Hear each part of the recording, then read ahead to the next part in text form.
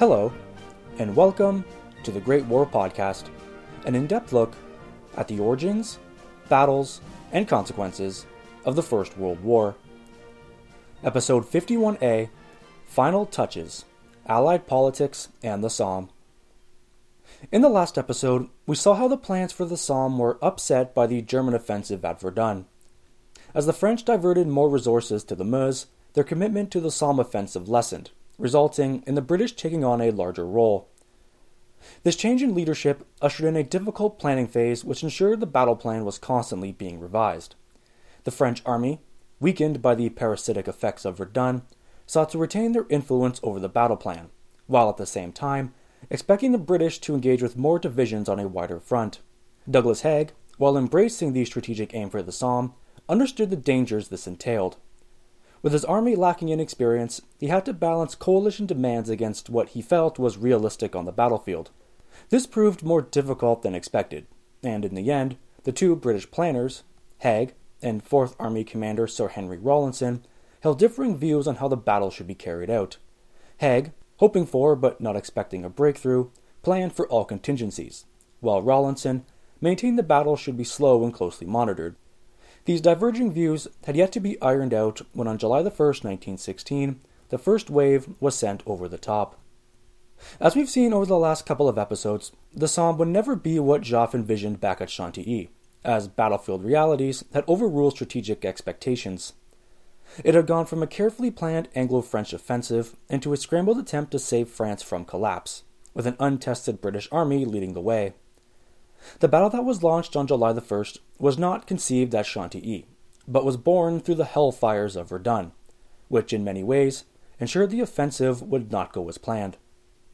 This will be our third and final episode before we dive into the Somme proper.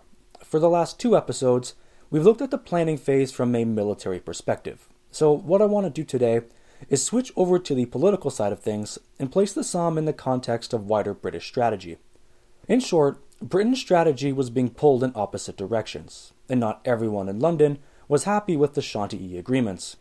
Put simply, while the soldiers supported it, the civilian politicians did not. And if we are to understand the Somme, we need to flesh out these dissenting voices in more detail.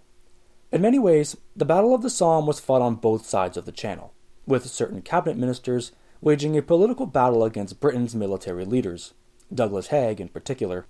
In this, we will see the roots of what would become a bitter rivalry between Haig and the effervescent Welshman David Lloyd George, a rivalry which would overshadow British strategy for the next 2 years. As a simple way to guide the discussion, the controversy surrounding the Somme can be filtered down to one simple point: a disagreement between the government and military over where to commit Lord Kitchener's army. As we've discussed, Britain did not have a continental army when she declared war in August 1914.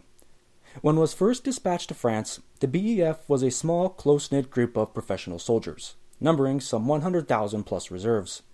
By the end of 1914, the terrible fighting around Ypres had left it decimated, making it clear that more men would be needed.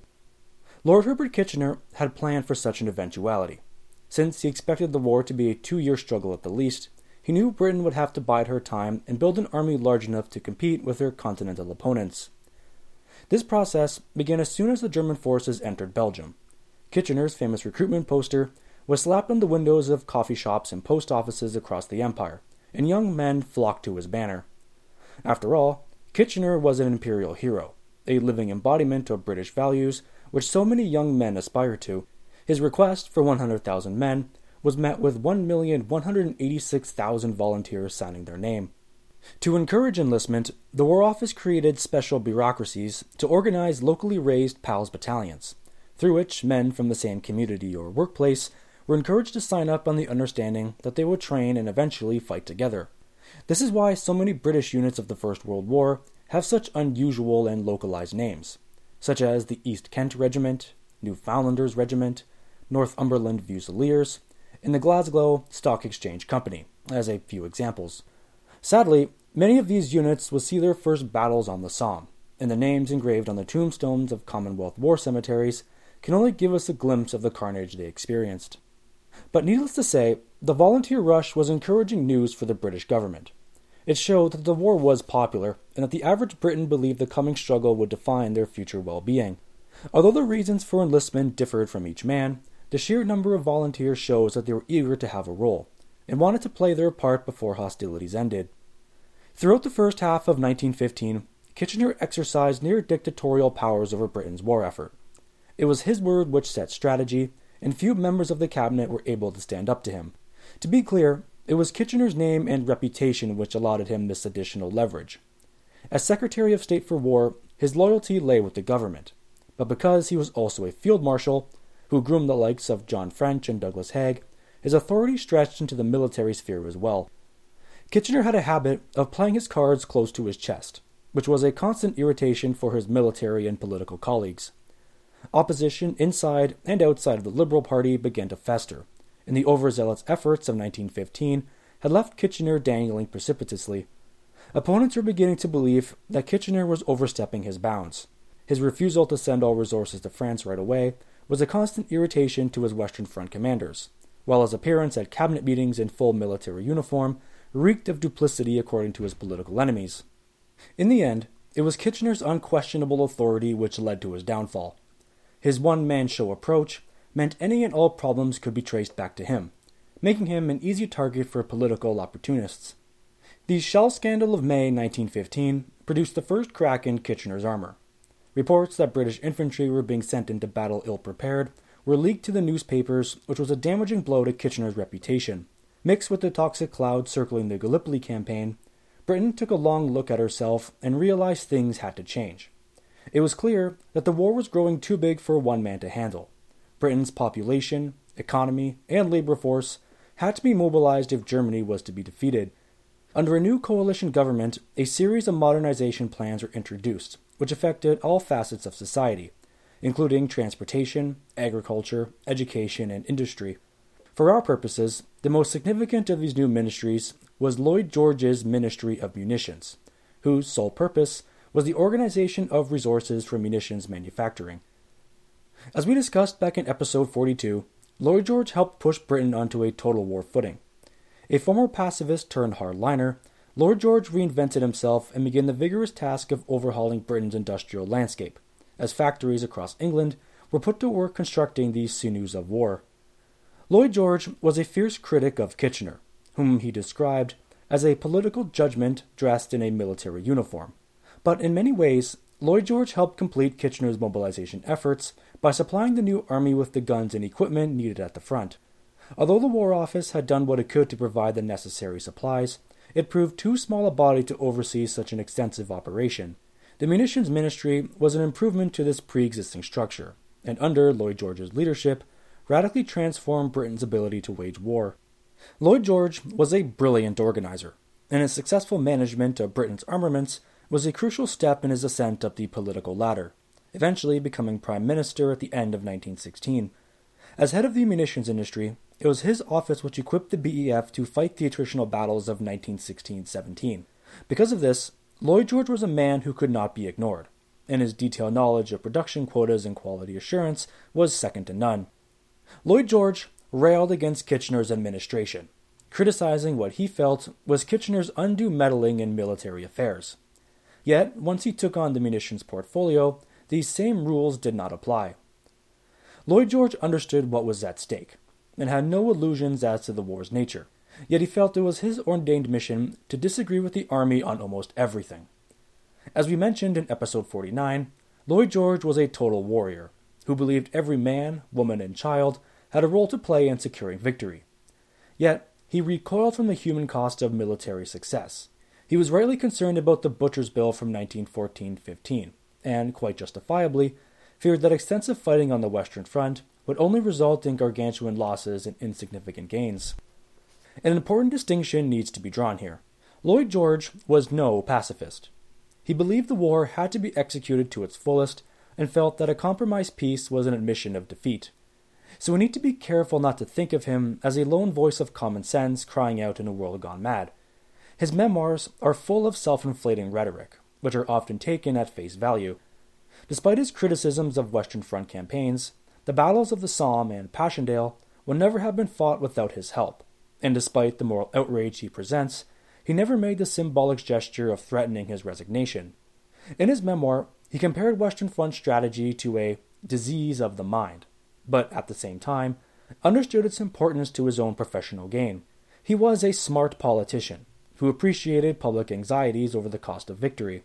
Ever the populist, he had positioned himself as a people's champion who held the generals accountable, yet never fully grasped the concepts of military strategy. He loved to disagree with Kitchener and later Haig, while floating alternatives as a way to show he had a backbone. He felt the best way to defeat the Central Powers was to nibble away at the other fronts, namely in the Zanzo and the Balkans. While this approach may have saved lives, it would have done little to weaken the Central Powers.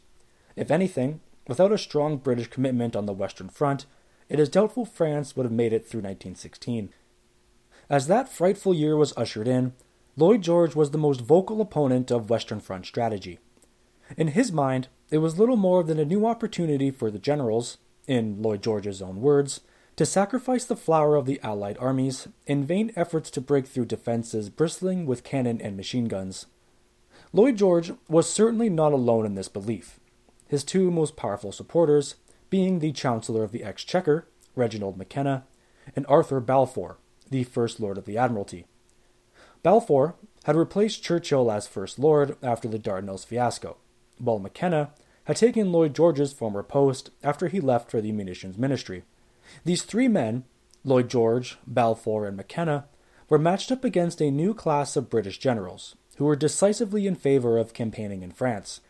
Kitchener's influence may have been clipped after the Shell scandal, but his loss in prestige was quickly supplanted by two recent arrivals: Douglas Haig, as C&C of the BEF, and Sir William Robertson, who took over as Chief of the Imperial General Staff, or CIGS for short.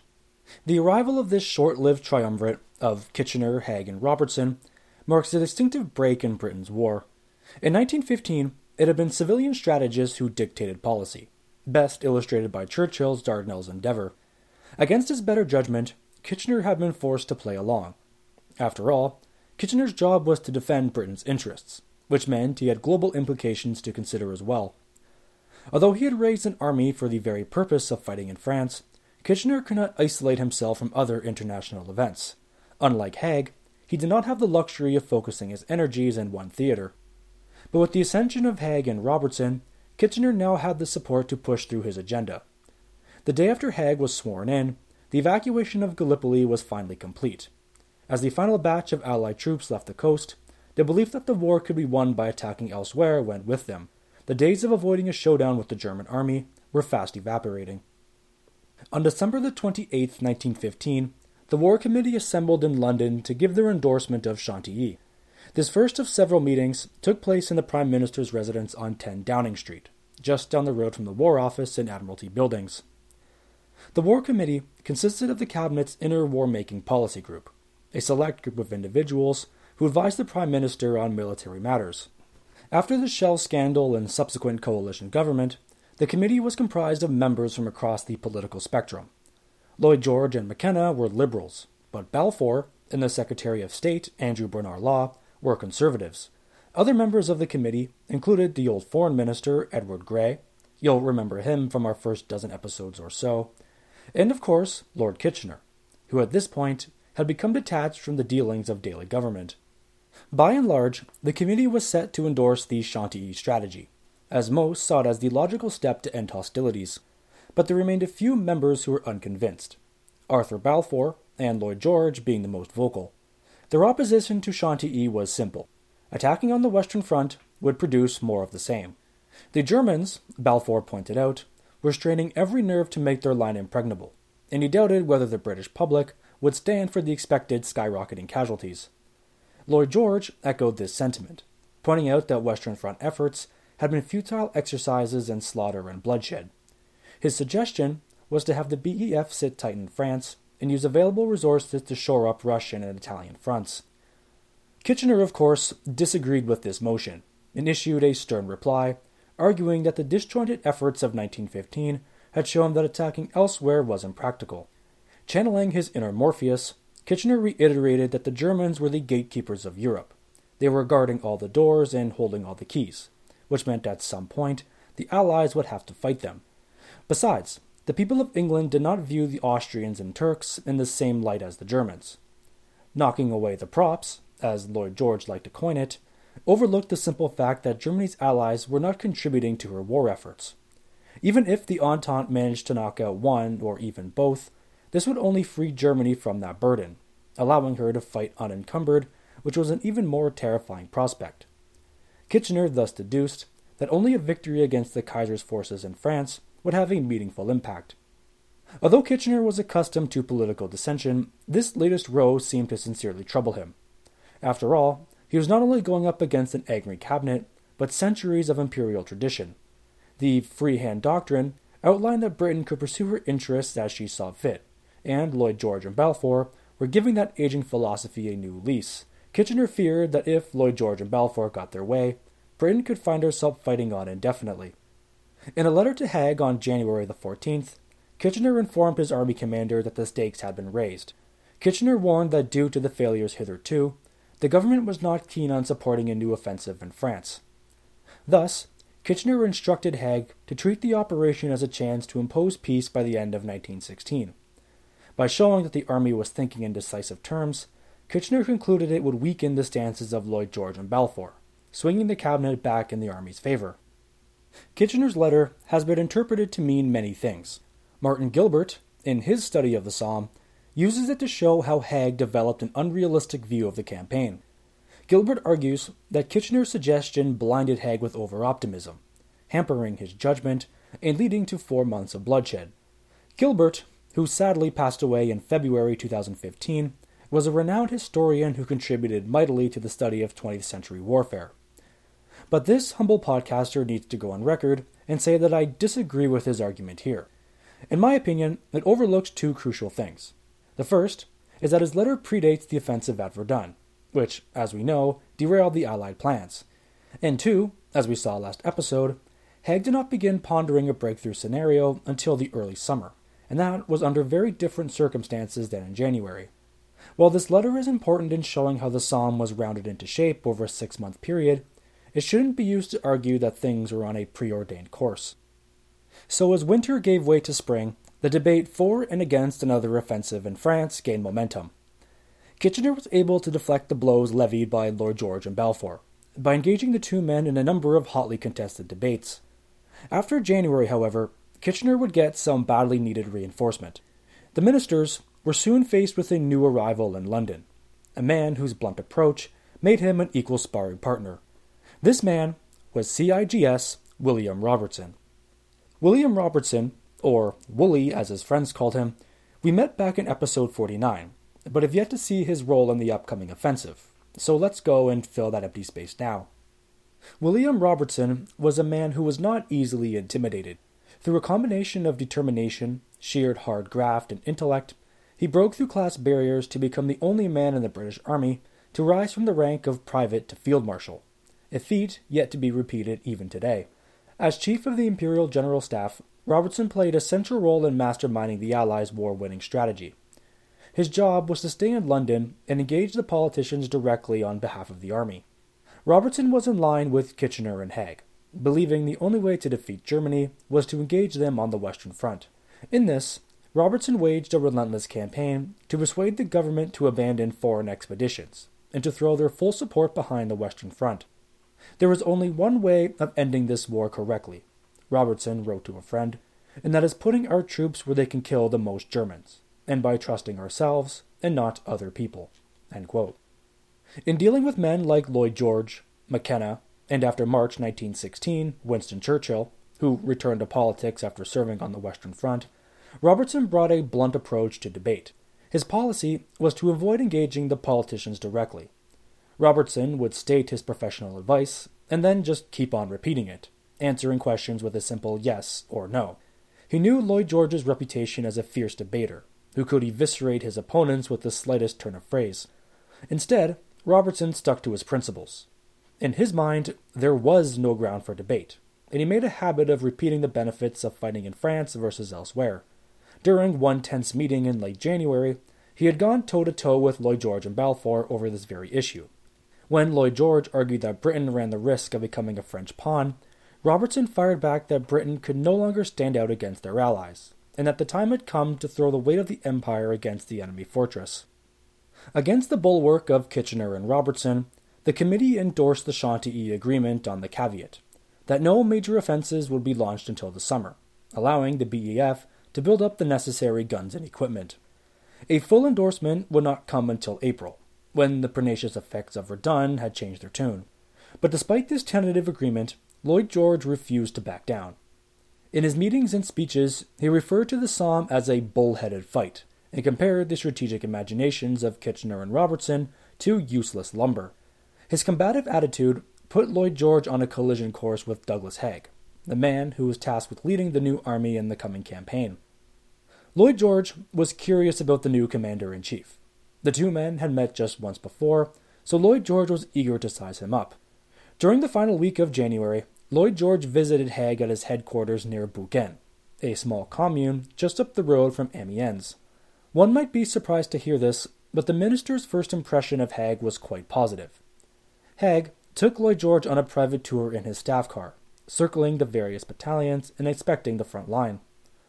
Lloyd George saw firsthand the training that was being carried out, and gazed upon the buildup of arms and munitions. The Welshman was impressed with what he saw, no doubt because it confirmed in his own mind the righteousness of his cause. When he departed France on February the 8th, Lloyd George thanked Haig for his hospitality, remarking that his visit had, and I quote, left on my mind a great impression of things being gripped in that sphere of operations. I have a feeling that everything which the assiduity, the care, and trained thought of a great soldier can accomplish is being done. End quote. The feeling, however, was not mutual. Robertson had warned Haig of Lloyd George prior to his arrival, writing to the C&C that he opposed the Chantilly Agreement down to his very core. In his diary entry of January 30th, Haig noted earlier that Lloyd George was one to be watched. While he admired his boundless energy, he suspected that Lloyd George could be trouble. As the battle at Verdun ground on, the Somme remained a contentious issue. In Paris, Joffre was engaging France's political elites in much the same fashion as Robertson and Kitchener. At no point during the German offensive did Joffre think of abandoning his prize. If anything, the pressures of the Meuse only added to its urgency. By the late spring, it was clear that Joffre's strategy hinged entirely on Britain's commitment. French diplomats, most notably the future Prime Minister Georges Clemenceau, were wary of Joffre's optimism. Clemenceau, who at this point was chairman of France's military committee, felt that Joffre was expecting too much from their untested ally. Joffre had told the chamber that Britain's help was the decisive factor.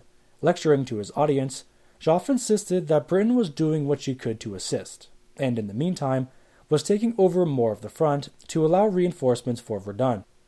Joffre was not lying when he said this, but Clemenceau's main concern stemmed from what he felt was Joffre overestimating Britain's level of preparedness. On May the 4th, Clemenceau visited Haig's headquarters and warned him of something Joffre was unwilling to admit. He told Haig that if Britain and France were to attack and fail, there would be a number of people in France who felt the time had come to make peace with Germany. Clemenceau thus insisted that Haig delay his attack until he was absolutely certain of success. Haig's response to this was to assure the Frenchmen that everything was being done to ensure the army would be ready when the time came. On the heels of Clemenceau came a visit from William Robertson, who met with Haig on May the 25th. Like Clemenceau, Robertson pressed Haig to delay until the 15th of August, as Haig wanted to do in the first place. Robertson had just come from an emergency meeting of the War Council, which brought ominous news. The British liaison officer warned them that French losses were steadily increasing. Joffre had sent a memo outlining that with the current rate of expenditure, France would be unable to supply any additional divisions. Hidden beneath his wording was the obvious threat that Fayoll's Sixth Army might be pulled if things deteriorated further. Over a century later, we know that this was a deliberate ploy by the French chief. If Joffre had pulled Fayoll's army at the last minute, it would have been the end of Joffre's professional career, and no doubt would have brought down Briand's government and plunged France into crisis, which was exactly the type of thing Clemenceau had warned Haig about. In 1916, however, this type of threat could not be ignored. As a countermeasure, Robertson sought to delay the attack. If Britain ran the risk of attacking alone, it would be better to hold off until she was better equipped and trained. Haig was sympathetic to the dilemma, but with the Germans retaking the offensive at Verdun, he was forced to admit that mid-August was too remote. Despite this, Haig would make one final pitch to delay the inevitable attack. On the morning of May the 26th, he met with Joffre. The French army chief pressed that July the 1st was the latest date on which the French army could undertake offensives. After supporting the full weight of the German attack for 4 months, the French army was maxed out. Haig understood the subtext. Joffre was not asking him about an offensive. He was telling him that the fate of Europe rested on his decision. Haig reiterated that in spite of August 15th being the most favorable date of attack, he was prepared to commence operations on July the 1st at the very earliest. Haig's assurance calmed the French chief, who returned to Chantilly relieved and in high spirits. But as we know, not even the agreed date of July the 1st could withstand changing circumstances. Haig would be forced to bump the date a second time when the Germans reached Fleury. In his final meeting with Joffre on June the 23rd, Haig agreed to begin the preparatory bombardment the following day, thus pushing it forward from the start. The opening bombardment on the Somme began on a cloudy and dull morning on June the 24th. It had thunderstormed the previous night, which made the ground soft and muddy. The barrage lasted on and off for a full week, subjecting the Germans to a mixture of shrapnel, high explosive, and gas shells. The effects of the bombardment and how it was conducted we'll save for next day, because I want to end off today by looking at how the tactical plans were affected by the political debates in Paris and London. As things at the top shifted, tremors were sent down the chain of command. To start, this did not help the working relationship between Haig and Henry Rawlinson. The two were already at loggerheads over tactical issues, but as things were kicked around at the political level, the Army's strategic aims were altered as well. There is one particular instance which shows how their diverging views caused further uncertainty in the Allied camp. On March the 6th, Rawlinson met with his corps commanders to discuss how they would monitor the battle's progress. As a side note, if you're unclear on how the British Army was structured, I'll be uploading a small diagram to the website. Once we start talking about the battle, we'll be able to familiarize ourselves with Rawlinson's corps commanders in more detail, but we might as well introduce them now so we have a little bit of familiarity. On July the 1st, 4th Army strength consisted of 5 attack corps. These 5 corps, based on their positioning north-south, were 8th Corps under Elmer Hunter Weston, a veteran of Gallipoli. 8th Corps was positioned north of Beaumont-Hamel. South of this, just west of Thiepval, was 10th Corps commanded by Thomas Morland, while 3rd Corps, under Sir William Pulteney, occupied the area opposite Boiselle and Ovillers. Rounding out the front line was 15th Corps under Sir Henry Horne, and finally the 13th Corps commanded by Lieutenant General Walter Congreve. If you've forgotten their names already, I'll soon be uploading a map with their names, so there's no need to stress out about it. To monitor the effects of the bombardment, Rawlinson ordered his corps commanders to set up observation posts and lay thousands of meters of telephone cables below ground. It was decided that the best way for assaulting troops to communicate with the gunners was through a system of lamps equipped with iris shutters. This would allow the gunners to adjust their fire based on real-time information. This was some sound planning, and given the limits of technology, was the best option available. In effect, it was placing the control of the battle in the hands of the soldiers fighting it. This was one way to get around the time lapse which occurred while waiting for orders from the higher-ups. The problem was that Haig did not like it. On May the 10th, after hearing from Clemenceau, Haig visited the headquarters of Hunter Weston and 8th Corps, where he impressed upon the importance of getting through the German lines as soon as possible. Haig knew his audience. Hunter Weston had been at Gallipoli. In fact, he had been tasked with leading the Allied landings at the tip of the peninsula, which we know was almost thrown back to the overwhelming Turkish resistance. Haig had arrived to convince him that the conditions on the Western Front favored speed over caution. The fields of northern France were not the jagged cliffs of Gallipoli after all, and tactics should be thus amended to suit these circumstances. By going to Hunter Weston personally, Haig overstepped his bounds and committed a major error. Not only did this undermine Rawlinson's authority, it also showed that Haig totally misread the situation. Since Haig wanted as little delay as possible, he stubbornly believed that everyone else should share the same vision. What Haig was doing was trying to show Hunter Weston that since his troops were all starting at the same point, there was no need for a cautious approach. At Gallipoli, men had to disembark from boats, which made the advance a slow proceeding. When Haig discovered Hunter Weston was planning for a restrained approach, he assumed this had nothing to do with Rawlinson's attack plan, but more to do with Hunter Weston fearing another bloodbath like Cape Helles. In short, Haig felt his visit would reinvigorate the Corps commander, when in fact, it did little but show how far apart High Command really was. This interjection does not look good on Haig's part. Instead of ironing out the differences with Rawlinson, Haig compounded the issue by telling Hunter Weston to set objectives far beyond what Rawlinson was intending, overlooking the fact that any change in direction should have come from Rawlinson's office. As William Philpott writes, the fact that Haig was giving tactical lessons to his senior commander 6 weeks before the attack is indicative of the deficiencies facing a rapidly expanded, inadequately trained army. In short, Haig was trying to do too much, which made everything else that much more convoluted.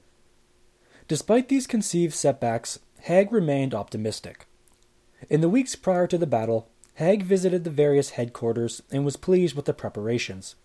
As the Allied guns pounded the German positions, special raiding parties were sent across no man's land to inspect their accuracy. What these raids reported, however, was not promising. The example of the Newfoundland Regiment on the night of June the 27th is one instance of how these raids went wrong. The Newfoundland Regiment was ordered to raid the German first positions at Beaumont-Hamel, for the purpose of testing enemy fortifications and capturing prisoners. On this particular raid, the artillery had done its job. The barbed wire had been cut, allowing them to come within meters of the German position. But as they approached, a German flare illuminated the night sky, and a fierce firefight broke out. Only 2 Newfoundlanders were able to enter the German trench, but were taken prisoner, while 4 more were killed in the subsequent retreat. This is just one example of what went wrong, and the pattern repeated itself almost daily as the final hours ticked closer. Haig, of course, was not pleased with these results. In his diary, he referred to them as amateurish and poorly led. As you can imagine, his seemingly callous assessment has not won him many friends, and has often been used to paint him as insensitive. But we must not forget that Haig was commenting on how the new divisions were performing under fire. These reports were telling him that the new divisions were failing in the most basic trench warfare tactics, something which did not bode well for future prospects. Haig was hoping that these raids would prove successful, thus alleviating his concern over the army's preparedness. Since these raids were producing mixed results at best, it caused him greater anxiety over the state of the army. The big difference now was there was no time to back out. The Anglo-French armies would be going over the top in just a few days, and with the clock ticking down to 0, this was hardly reassuring. In the next episode, we'll jump right into the battle by examining what unfolded on July the 1st. Since most of you are familiar with the events in the British sector, we'll start by covering events there. One needs to keep in mind that July the 1st was not the complete disaster one might think. It was certainly a terrible test for the British, but in the French sectors, things went much smoother. What explains this varying fortune is a combination of several things. Most importantly, the battlefield experiences of the French army versus the untested optimism of the British. But beneath this lurks a more fundamental issue: the differing strategies of Haig and Rawlinson. July the 1st would show that both men were right in their assessments.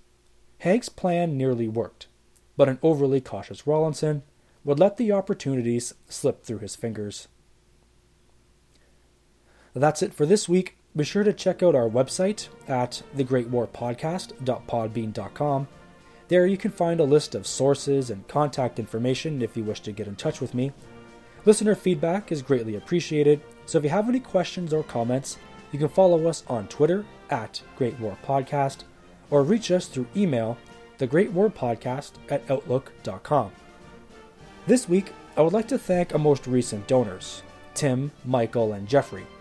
Thank you very much for your donations, guys. If you would like to make a donation, you'll find the PayPal link up on the homepage. Donations go to cover the cost of hosting and of acquiring new sources, which I am always on the hunt for. Another way to help the show is to look us up on iTunes and leave us a 5-star review. iTunes charts their podcast based on the number of user reviews, so the more feedback we have, the higher we'll place. This will help keep us afloat in the rankings and help attract new listeners. This has been episode 51A of the Great War Podcast. Thank you so much for listening, and we'll see you again shortly.